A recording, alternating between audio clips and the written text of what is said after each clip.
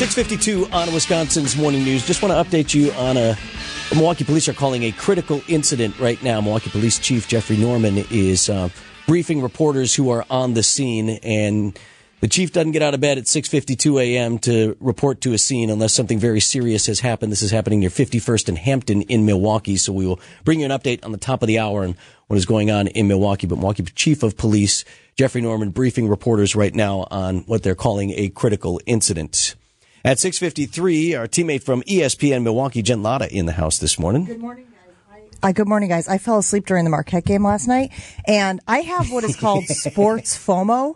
So, and maybe this is like an inferiority complex or something, but if I don't watch a game, then I feel like how am I going to talk about it, right? And I host the Marquette radio show on 94.5 ESPN tonight with Shaka Smart over at the Harley-Davidson Museum. So I was like, oh, crap, today now I got to find time to watch the second half of that game. It's interesting you say that. I feel that, like, Eric and I talk about the debate or whatever, and if I don't sit down and watch it and get a feel for it or whatever, I feel like you feel like a little naked.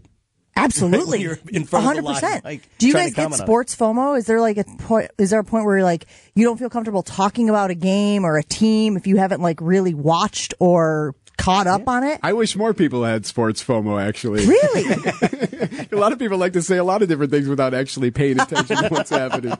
No, but I feel that way. Like, primetime games are really tough for us, sure. And for you as well. Like, in the morning, I usually check out midway through the third quarter on a prime timer. But you've got the vibe, you've got the feel of it, right? Like with a basketball game, the first half and the second half can be just two totally, there can be a galaxy between what happens in those games. So it's interesting because as I woke up this morning and was scrolling through social media, I saw a story on Today's Show's Instagram account, and it was talking about FOMO as adults.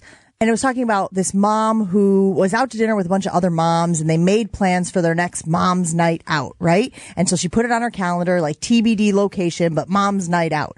And then that day came and went, and she got no indication that there would be a mom's night out until the pictures started showing up on Instagram. And then she was like, wait, why didn't I get invited? What's happening there? And the article, you guys, what I found fascinating about it was like, the reason that affects you deeply, not just because you're being left out, is because evolutionary, we still have DNA in our systems that harkens back to the hunter and gatherer days, where if you were left out of the group, you died. You're not eating. Right? Like, because you didn't eat, you didn't get the berries or the fruits of the labors. If you missed the expedition where we killed the bison, no bison for you. I found that fascinating, right? Like, so much of it is like, oh, my ego took a shot when I didn't get invited. But no, they're saying like some of it we cannot control because we are still connected to that generation, eons and eons ago, that if you were left out of the group,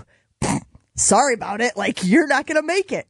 It's funny you mention that because it's really a problem with young people in particular because they're so plugged in to social media, and wherein back in our day, you might have been left out and never known. Which is kind of nice. Pretty much how it went for me, yeah. But you're instantly on Instagram at home with your parents, and you're like, oh, they all went to Culver's last night. Okay. They, that you were not included. Yeah. But that's fascinating because we've had that conversation with my kids where we were doing something fully enjoyable. They were totally fine with whatever they were doing.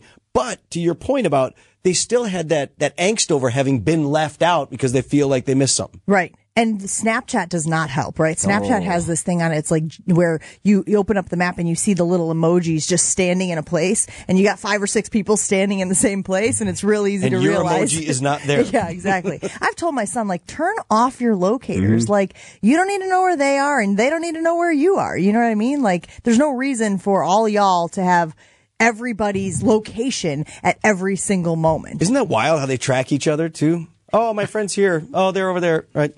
I feel bad even doing that with my kids, let alone people like friends of mine. What? I would never want to do that. No, air tags in the backpacks all the way, buddy. ESPN Milwaukee's Jen Lada. Have a great show, Jen. Thanks, guys.